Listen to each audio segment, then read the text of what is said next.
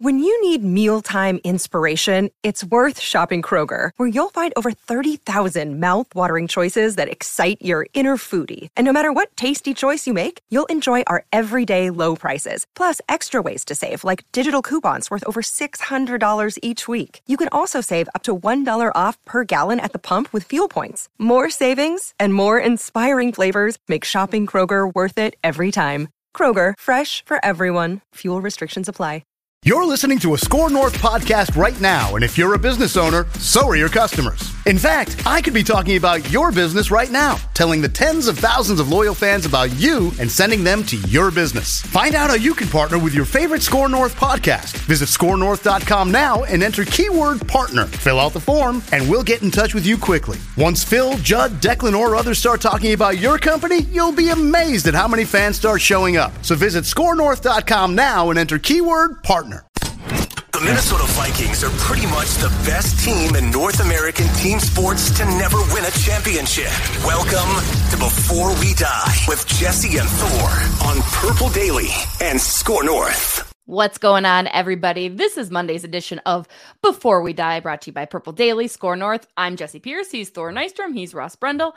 We're here to recap a Minnesota Vikings win over the Detroit Lions at US Bank Stadium yesterday, 28-24, moved to 2-0, top of the NFC North, 2-1 overall.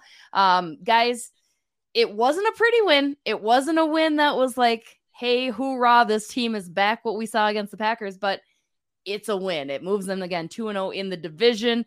A big victory for Kevin O'Connell and crew in general. Are we feeling okay about it? It wasn't a throttling. I do need to bring this up because people don't forget, pull the receipts. It was not a throttling. It was a very close game, Thor. Thor thought they were going to hand it to him. You have the Detroit Lions fans all up in our feed, all up in our business. Thor, what did you make of the game yesterday?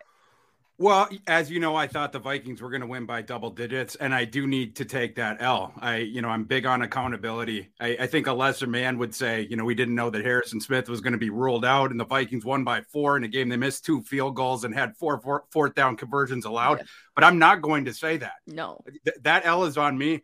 I dropped to 3-0 straight up, predicting Vikings games and 2-1 against the spread. I expect more of myself, and I think the audience expects more of me too, and I will be better going forward. But as far as the game itself, very weird game. I felt like Dan Campbell outcoached Kevin O'Connell for 58 minutes of that game, and then completely imploded in the last 2, and it was really weird. It was like this chess match that O'Connell was just consistently losing. Like I said, until the last 2 minutes when Dan Campbell made 2 extremely bizarre decisions where like me and everyone else I was within the room were like looking at each other like, wait, Dan Campbell's actually going to do that? I'm talking about when he was going to go for it on 4th down. And then the announcer's like, oh, it looks like they're not going to do that. And me and the people I was watching it with, we thought that they were going to punt it then. They decided to go for this super long field goal, even though Siebert had already missed a long one, and Siebert stinks historically from 50-plus yards. So I don't know what the Lions were doing at all. They gifted the Vikings awesome field position. The Vikings get that one pass where they're in quasi-field goal range, and the clock is running, and the Vikings are sort of meandering up to the line, and you're sort of rolling your eyes because you're like, oh, no. They're playing for a long field goal to force overtime when we've already seen Joseph miss these other field goals in the game. And you're just shaking your head. And then Detroit inexplicably calls a timeout to stop the clock so the Vikings could regroup. The very next play, KJ Osborne's wide open in the end zone, and we go from there. And then Metellus dropped the one game-winning interception, and then he got the game-winning interception on the very next play. So, you'll take it for sure. Absolutely. A field goal at 4th and 4 with a chance to win. Dan Campbell's like, nah. Never mind. We talked about what a great dude he seems like, and I use the word dude in direct reference to the Big Lebowski because he reminds me so much of him. Probably a great guy, as Ross brought up, but probably is not going to last as a coach. Those decisions at the end of the game were, again, Detroit handed it to Minnesota to try again. I was listening to it on my way to the XL Energy Center those final couple drives, and I was like, what is going on right now? Like, not being able to watch it. I just was like, this sounds absolutely insane. So, you feel for Dan Campbell in his second year here. He's turning the culture around. I think he's got players believing. And again, Detroit looked good in so many areas against the Minnesota Vikings, but a lot of that's on Minnesota as well faltering in plenty of areas. You know, we talked about one area that I think was particularly good for Minnesota, Kirk Cousins, guys. Kirk Cousins, he was okay, right? And that's fine. We'll take okay. We will take mediocre for Mr. Cousins all that we can. Are we encouraged by the way that Kirk played yesterday, especially considering, Justin Jefferson having a little bit of an off game, but luckily Adam Thielen and Dalvin Cook and stuff like that, Kirk Cousins able to kind of maneuver some things. What did we think of Mr. Cousins yesterday? Cousins was okay. It wasn't the peak Cousins we were hoping for, especially initially. I thought he was missing guys. I felt like he missed Jefferson a couple times, although Jefferson, overall got locked down by Okudah. But I felt like that storyline was a little bit overblown because I felt like Cousins missed Jefferson a couple times. And I felt like the refs missed a couple times when Okudah absolutely mugged Justin Jefferson. It was almost like he had weapons on the field. It was just like tackling Justin Jefferson. Those were weird, but then they were catching Amani Oruwariye, what he was doing on Thielen. So at least they were calling those ones. But yeah, Cousins did have at the very end of the game, that was a great drive. And overall, the stat line looks okay, but initially you were expecting better from him against that Detroit secondary, I think. I think overall with the victory yesterday, you can be happy that they got the win, but you can also nitpick at what went wrong or maybe you didn't like so much. But overall, you have to be happy that they're 2-1. Jesse said it, 2-0 in the division, which of course still puts Minnesota in first place in the division. And I think Cousins wasn't great yesterday, but I still overall am more pleased with how he played, and I'll frame it to you this way. I'm not convinced that game last year, the Minnesota Vikings win if Mike Zimmer and Gary Kubiak are running the show. So that alone you have to feel pretty good about. What do we always poke fun at Kirk Cousins for if you're anti-Kirk Cousins or you're neutral on him? I mean, the list goes on and on. Can we, let's be honest, right? There's a million things. Typically, he'll get the ball back with a chance to move the team down the field, and you'll get a lot of 3-and-outs, and you'll get a lot of these. You didn't see that yesterday. So I want to give him credit for that. I feel good about that. And look, overall, to win a game, you probably shouldn't have won. Hey, take it. You'll take it. Because newsflash, this is the NFL. The Vikings are probably going to lose a game this year that they shouldn't lose. So you hope it works out. You hope it evens out. I'm largely optimistic about the game. There's some things that I didn't like that I think we'll get into as the podcast goes on. I mean, they don't ask how, right? They just care that you made the win. So there you go. One of the things that, again, we kind of alluded to, Justin Jefferson. Do you think teams, obviously, it's very clear, they know how to shut him down? It seems like they've done their research. You have not seen the Justin Jefferson from that very first week 1 game against Green Bay since. Currently, Jefferson is ranked 37th among pass catchers with a 68.5 grade through 3 games. Cooper Kupp, obviously number 1. Stephon Diggs leads the NFL in receiving yards and touchdowns. He is 3rd at 88.1.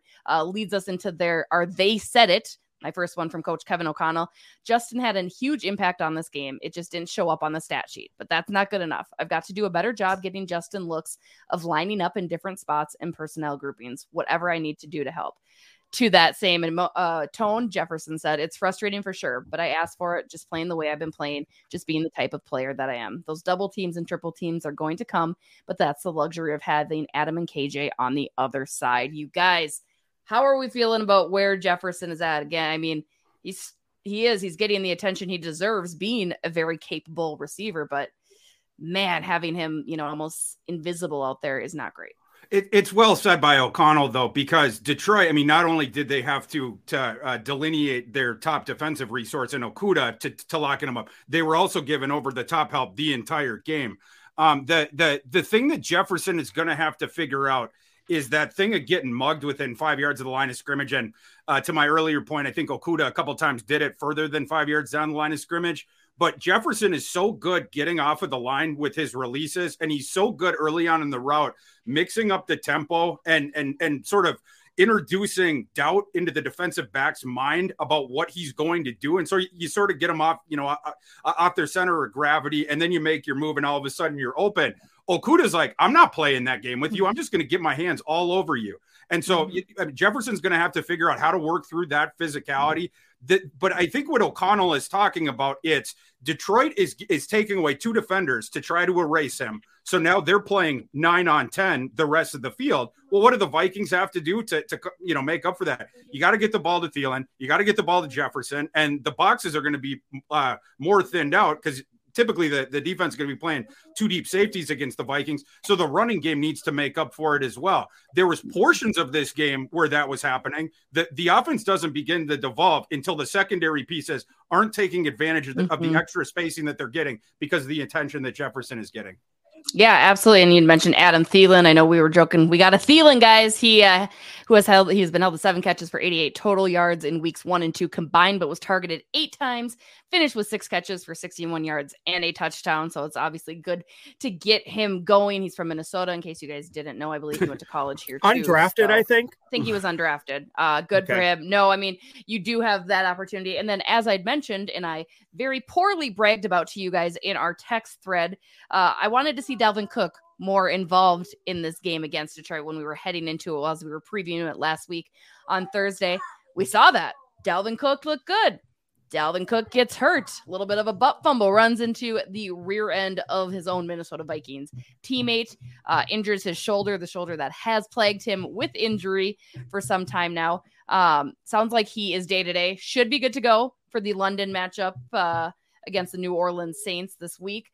But what did you guys think of Cook? You had mentioned you got to get the running game. Is he going to be good to go in New Orleans?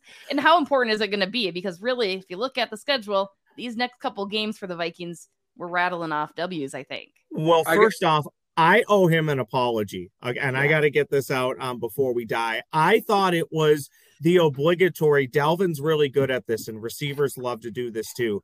I thought it was the Dalvin obligatory. I fumbled, so I'm going to act like I'm injured. Turns out he was actually injured. So I apologize for that. We'll see. To Thor's point, going back a few pods, this is probably why you held on to Alexander Mattison and you wanted a 3rd or 4th round pick for him. And if you didn't get it, you probably thought you were better holding on to him. And this is exactly why.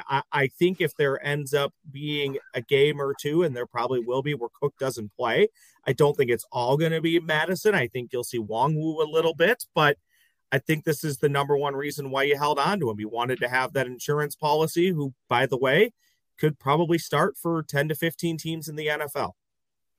Yeah. Going back to the injury thing, I do think it's kind of notable that Dalvin, when he fumbles the ball, a big percentage of those plays, he ends up with an injury. And in this case, it's a re-aggravation of a previous injury where they're saying, he wasn't wearing his harness and now he's going to wear the harness. My question is, why weren't you wearing the friggin' harness then? That fumble, not only should that have lost the Vikings the game, I thought the season was over when he fumbled it. You fall to 1 and 2, then you're facing an uphill climb the rest of the season. You cannot fumble that ball in the 3rd quarter driving on their side of the field when you're down by 10. It's inexcusable to me. And if there's something that could have been done to prevent it in advance, they're bringing up this harness. Why weren't you wearing the harness? Is my question. It probably limits some of the mobility that he feels like he needs, and it's not comfortable, right? Like there's your answer. Having never been injured in my life, so I don't know. Yeah, I mean, in that case, if it's going to depreciate his performance enough, then he shouldn't be playing, right? Yeah. But to put all of that fumble on that injury as though nothing could have been done.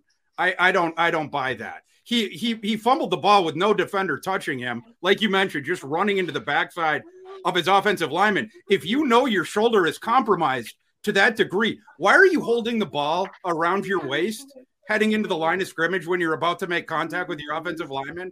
I'm sorry, but I just had to bring it up. If wearing the harness is going to help him, great. That should have been done in the last game. And by the way, Dalvin, if your shoulder isn't feeling so well, secure that ball. Yeah, nope, that seems fair. We should have a coaching clinic with Delvin about that probably. I think I could. Jesse. I mean, I'm telling you, I can think about it. I hold on to a baby very well when I'm doing other things. I can do that with the football, no problem without running into high people. and tight. Exactly. It would be fine. Another thing I wanted to talk to in addition to the butt fumble, something else very funny, cheeky, hilarious to me. Cheeky if fun. you guys have seen, yeah, you like that? If you guys have seen Key and Peele, Hingle McCringleberry, you guys all familiar? Running back Jamal Williams for Detroit gets flagged. One too many thrusts, guys. You can't do too many of those pumps. How annoying is it to not have fun? Does the NFL rule book have a limit on thrusts, or is it just there's no gotta thrusting, be the counts. period? Yeah, I think it's like a 3 thrust limit. I did 4. Wasn't it last year, Thor? Didn't we say last year that we were really going to cut down on flags for celebrations? Yeah.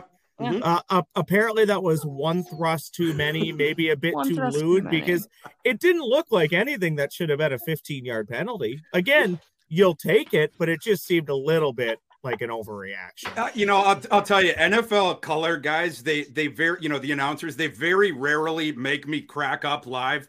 The announcer immediately saying 1 too many thrusts when the flag came out, I was dying. So I forget who was doing the color on that game, but whoever it was, shout out to them because that was hilarious. Just 1 too many pumps. You got to have a little bit of fun. There you go. But again, Jamal Williams 2 touchdowns, in fact. So I mean, he had a heck of a game, which leads me to my next problem I have with the Minnesota Vikings, because I need to bring both of you guys down to reality. The secondary defense continues to struggle, and they just have not found. I mean, yes, you're putting all of your weight on Zadarius Smith and Danielle Hunter, but what do you do to continue to fix these defensive woes? I want to talk about Lewis Cine too, guys, because that's not panning out quite, I think, as we had hoped, especially now with his huge opportunity as Harrison Smith remains in concussion protocol. What's your guys' take on the defensive situation now that we've seen them 3 weeks in and nothing's really, in my opinion, improved too much to really kind of rest any of the concerns I have for this team being a complete football team? Yeah, you got a 2-pronged issue of the run defense and then covering receivers. And I think one of them is correctable. I think the run defense thing is correctable by putting more guys into the box, by being more aggressive in that way. Up front, they have guys that can control their men. You saw a couple times Harrison Phillips has taken out multiple guys. Like he creates lanes for the guys behind him. Tomlinson, we've seen him do that over and over again. And Zadarius Smith was making plays against the run as well, beating his man, etc. I think that thing is correctable with scheme adjustments. The thing that's not correctable, I don't think this year at least, is the coverage, because you went into this season hitching your wagons to Patrick Peterson and to Cam Dantzler, and then Sullivan in the nickel spot where you don't really have anybody behind him. And the depth of in the cornerback room, it's not the best if you don't trust Andrew Booth yet. For instance, now you have to play your 5th-round rookie from Missouri, Caleb Evans, etc. And then the safeties as well. That's a thin room as well if you don't trust Louis Cine. And I know we're going to get into that, but it's weird that they're still not playing Louis Cine even when Harrison Smith misses the game. I think one easy way to help your secondary out, your safeties and your cornerbacks, is to get more pressure on the quarterback. To help your cornerbacks get more pressure on the quarterbacks. If I didn't say that right, I'll rephrase that. Thor, outside of week 1 in the first half, I don't think we're seeing enough pressure from Danielle Hunter and Zadarius Smith at this point. And I don't know if the Vikings can do anything to schematically help them out a little bit. But so far through 3 games, it looks like the Vikings are content to have very limited blitzes, rush 3 or 4, drop 7 or 8. And I think that's fine and dandy if your front 3 or 4 can get some pressure on the quarterback. And I just don't think at this point they're getting enough. And that, in part, is how you make cornerbacks that maybe aren't so great look even more pedestrian-like. So I would love to see somehow, some way for Hunter and Smith to start turning up the pressure again, like it's Aaron Rodgers. Because in all honesty, Jesse, you talk about the complete football team. Aside from that first half against Green Bay, I mean, the last 10 quarters haven't been super stellar. I mean, the 4 quarters in Philly were awful. The last 2 quarters against Green Bay, I don't want to rip them too much because I think they were dialing it back to be safe because of how well they were playing. Yeah. But there's a lot to nitpick from the last 8 quarters. And I think it starts with getting pressure on the quarterback, which they're not doing enough of at this point. I think it's a great point, Ross. And I mean, to your point, Danielle Hunter so far has only 6 hurries in 99 pass rushing snaps. The 99 pass rushing snaps is 9 more than Zadarius Smith. It leads the team. And Zadarius Smith, he has 9 hurries. I mean, Danielle Hunter is tied for second on the team, I suppose. But, like, that's where you expect him to excel. He has not excelled in that so far. His pass rushing grade is way, way down. He's also missing a ton of tackles early on. He's been a little bit better when they sort of fan him out in coverage than I thought he would be after he spent the early part of his career as a hand down 4-3 defensive end. So I have been a little bit encouraged with it. You've seen him make a couple plays when he drops back, stuff like that. But the stuff that you thought he was immediately going to excel at, screaming off the edge as a pass rusher, so far has not been the case. We have to give him the caveat of he hasn't done this during his pro career, playing in the 3-4 as a stand-up outside linebacker. In the same, I mean, Zadarius Smith had, right? Like in Green Bay, they play a 3-4. He's playing basically the same role there or here that he was playing there. Whereas Danielle is learning something new. But I think Danielle needs to make some adjustments, and then hopefully Donatel can do something, else with the scheme that can help him out too. But he is not causing enough disruption yet, to Ross's point. Yeah. What do you guys make of Patrick Peterson? We had mentioned him briefly. It's just kind of, it doesn't seem to be anything really, right? I mean, he's got that veteran experience, which everybody was very excited about. Again, looked great week 1. And he's been absent ever since. I mean, is that okay? Or do we not need him to necessarily excel? Obviously, it would be very helpful. But what are your thoughts on Mr. Peterson? I thought Peterson, the first game, it didn't really matter because the Packers receivers stink, especially with Lazard out. And then the second game, he looked terrible in my eyes. This past game, he looked better to me than he did in the second game. I would rather have a different starting outside cornerback than Patrick Peterson. I think that's a spot that could be upgraded, but since you have to go forward with him, that was at least a somewhat encouraging sign. He wasn't great, I don't think, but again, I think he played better than he did in the Eagles game, and they basically just need him not to get singed. But am I concerned about it? Yeah. I mean, does he have the athleticism anymore to keep up with like elite outside receivers? Right. I don't really think so. And the thing is, the Lions don't have a guy like that on the outside that can test you. Going back to what we were talking about last week, Amon-Ra St. Brown is an awesome receiver, but he's a slot guy, right? And the Lions will not have a guy that can threaten deep until Jameson Williams comes back in November. It's the reason they traded up to go out and get him. So yeah. I think that the matchups were Patrick Peterson, but also the Vikings outside corners in general, where that's going to concern you. It's when you face those teams that have the really good receiving cores like the Eagles did. Yeah, no, it's just about as concerning as Kyler Murray is as my starting quarterback for fantasy football. Anyway, which I also lost again. Obligatory fantasy football drop by Jesse Pierce. Derrick Henry finally did something for me. Kyler Murray, I'm going to trade you. I don't know what to do with you. Anyway, and then kind of study more tape, Kyler, I guess, huh? Ooh, I know. He said he did his homework. Final point I want to bring up about the Minnesota Vikings 28-24 win on Sunday over the Detroit Lions on today's Before We Die, brought to you by Purple Daily and Score North. Kickers. It would not be the Minnesota Vikings if we didn't talk kickers, mostly because I know our dear friend Ross really wanted to use his hot Joseph Summer, cold Joseph Fall tag. I got to appease the people. 2 56-yarders missed, they're 56-yarders, right? So the concern's not there, but should there be worry about Greg Joseph because the confidence, that might saunter your confidence, right? Ross, this is all you, man. I'm going to hop in here. The only thing I'm worried about is that missing 2 kicks badly could mess with confidence. Sure. But if he drills the first kick in London, I'll feel a lot better about myself. Encouraged to see every extra point was pretty much center cut and right down the middle. But again, Vikings, don't tempt fate by talking about stuff about the kicker and putting it out in the stratosphere. Don't do it. But no, I'm not super worried. I would say one of my nitpicky things is I'm not sure you need to send him back out there for another 56-yarder after one had missed poorly. I probably would have punted that football or just went for it. Kicking a field goal would have been last on my list at that point, even though we know Greg Joseph can make them. He has made them before, but man, when you see the first one miss horribly, I don't know if you need to tempt fate and see it again. At the end of the day, they won the game. He did his job by making the extra points. I'm not gonna, crucify him too much for missing 2 56-yarders. I just worry about the confidence. But what if he made it? What if he made one of those? What if he made that second one? Quarter of an inch, Charlie. What if I was you missed completely? What if I was 6'4" and 220 pounds? Yeah, you wouldn't be doing this with us. I'll tell you that. I don't think so. Don't think you would. I will say he was 9 for 12 in his career from 50 plus before those attempts. So he has given you, at least some confidence in those. But I agree with Ross's point. When he missed that first one really bad, when they sent him out for the second one, I was like, uh-oh. I mean, I don't know that any Vikings fan was super confident that he was going to make that second one. I think I would have called something else, and I think most of Vikings Nation probably would too. What was it? The doors? We were trying to blame the doors for the kickers missing on the broadcast yesterday. Can we really blame the doors that much for the 3 long field goal misses? Yeah. Anything to not blame the players or the coaches. I mean, Thor is an expert at telling you how to make up the excuses for losses, as we had seen at the beginning of this episode. I thought I'm the guy that doesn't make excuses. Doesn't make excuses, just drops them and just finds out.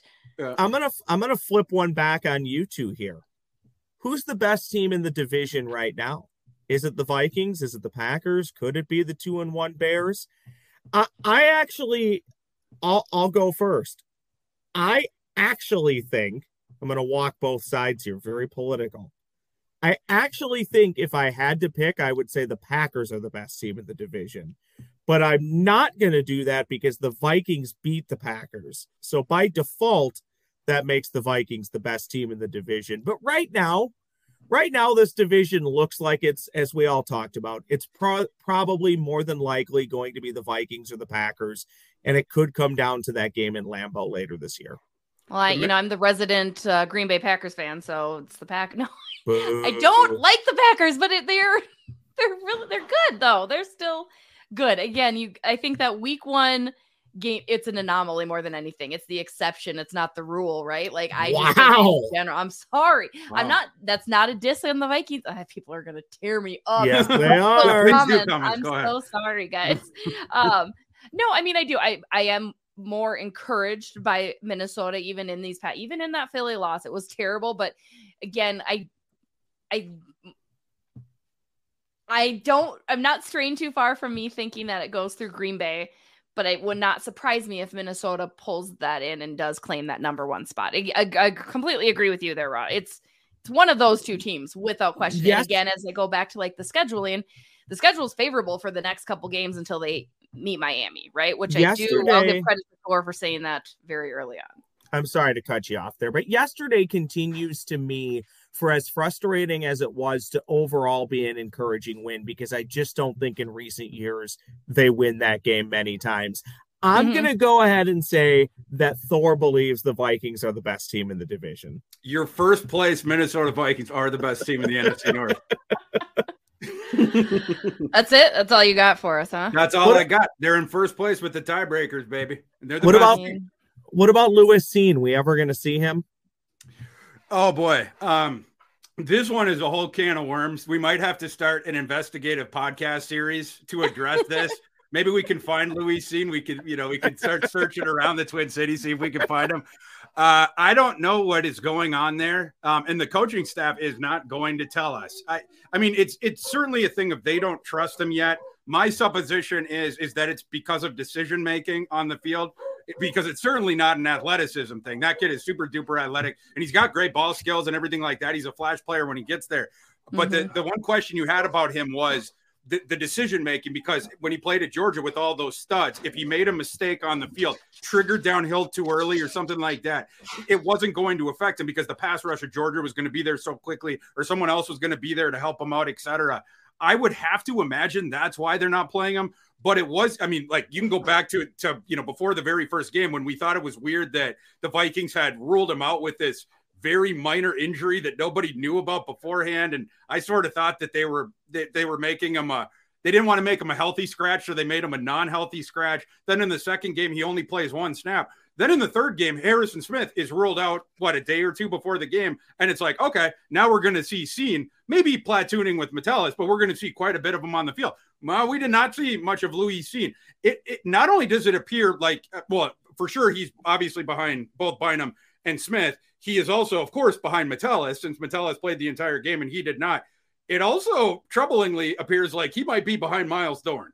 But Josh Metellus, I think, played well Sunday. Like at the same time, I mean, you know what I mean? Like I think Luis Cine not getting the defensive snaps. He still had 15 on special teams for the second straight week, which yes, it's concerning, and I think it's weird, and probably inherently frustrating for Luis Cine, who I think tweeted that while he was sitting out, right? Didn't he tweet about like time will tell, something very cryptic on Was Instagram? He on the bench when he was tweeting it? Probably just like that with those little gloves. No, I mean. I don't know. That'll lead us to our Before We Dies. I think Before We Die, we see Luis Cine play this season and do something very impressive that will force the Vikings to keep him in and be one of their top defensive players, as we have projected from when they drafted him. But that's my Before We Die. It's too early to ring the alarms on Luis Cine. The reason that I think that they are not playing him so far, it's something that's explainable from his profile, and learning should help with it. So we can't do any sort of referendum on Luis Cine. I don't want to do that yet. I do wish, I mean, like everyone, if you had your druthers, you're hoping that your first round safety, if there's an injury into one of your two starting safeties, that he can play.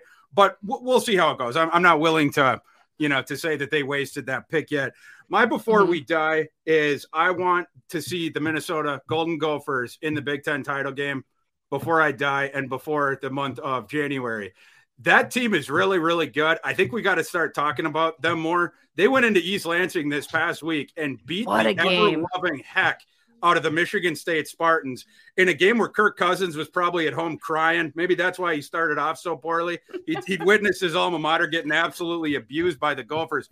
This Gopher team is absolutely for real, and we'll see how far they can go. But in my power rankings of college football, with just the numbers, the Gophers have moved into the top 10. That is a really good team.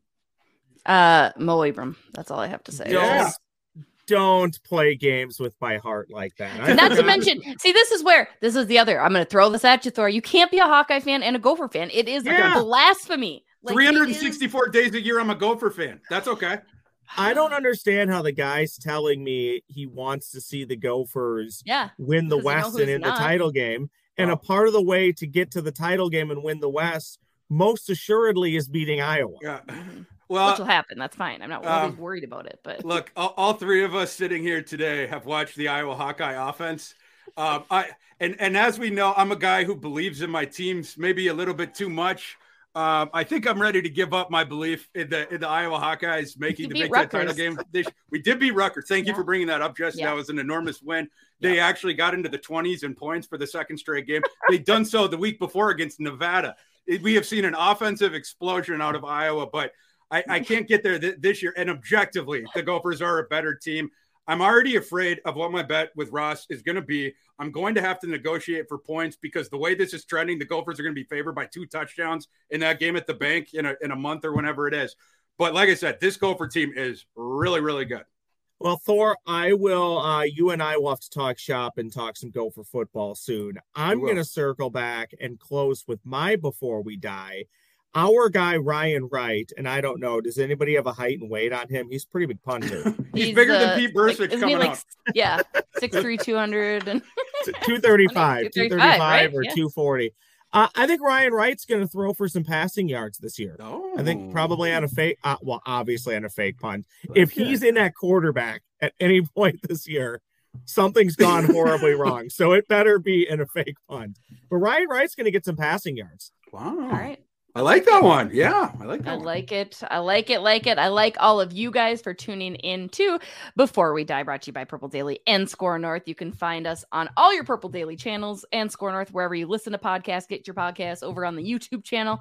Don't forget to check out our friends Judd and Mackie and Dex and Randy and all those good folks that are out here giving you Boone. I try not to. He doesn't need our help. getting fans, right? Alex Boone, you don't need our help, but go listen to him as well. No, great content as always. We appreciate you guys. We appreciate the feedback, the comments, the chirps, whatever. Burn us down. That's fine. We'll come back at you with more content on Thursday as we look ahead to London, and I will bring my worst English accent to such episode. Very much looking forward to it. And yeah, thanks everybody for tuning in. Skål.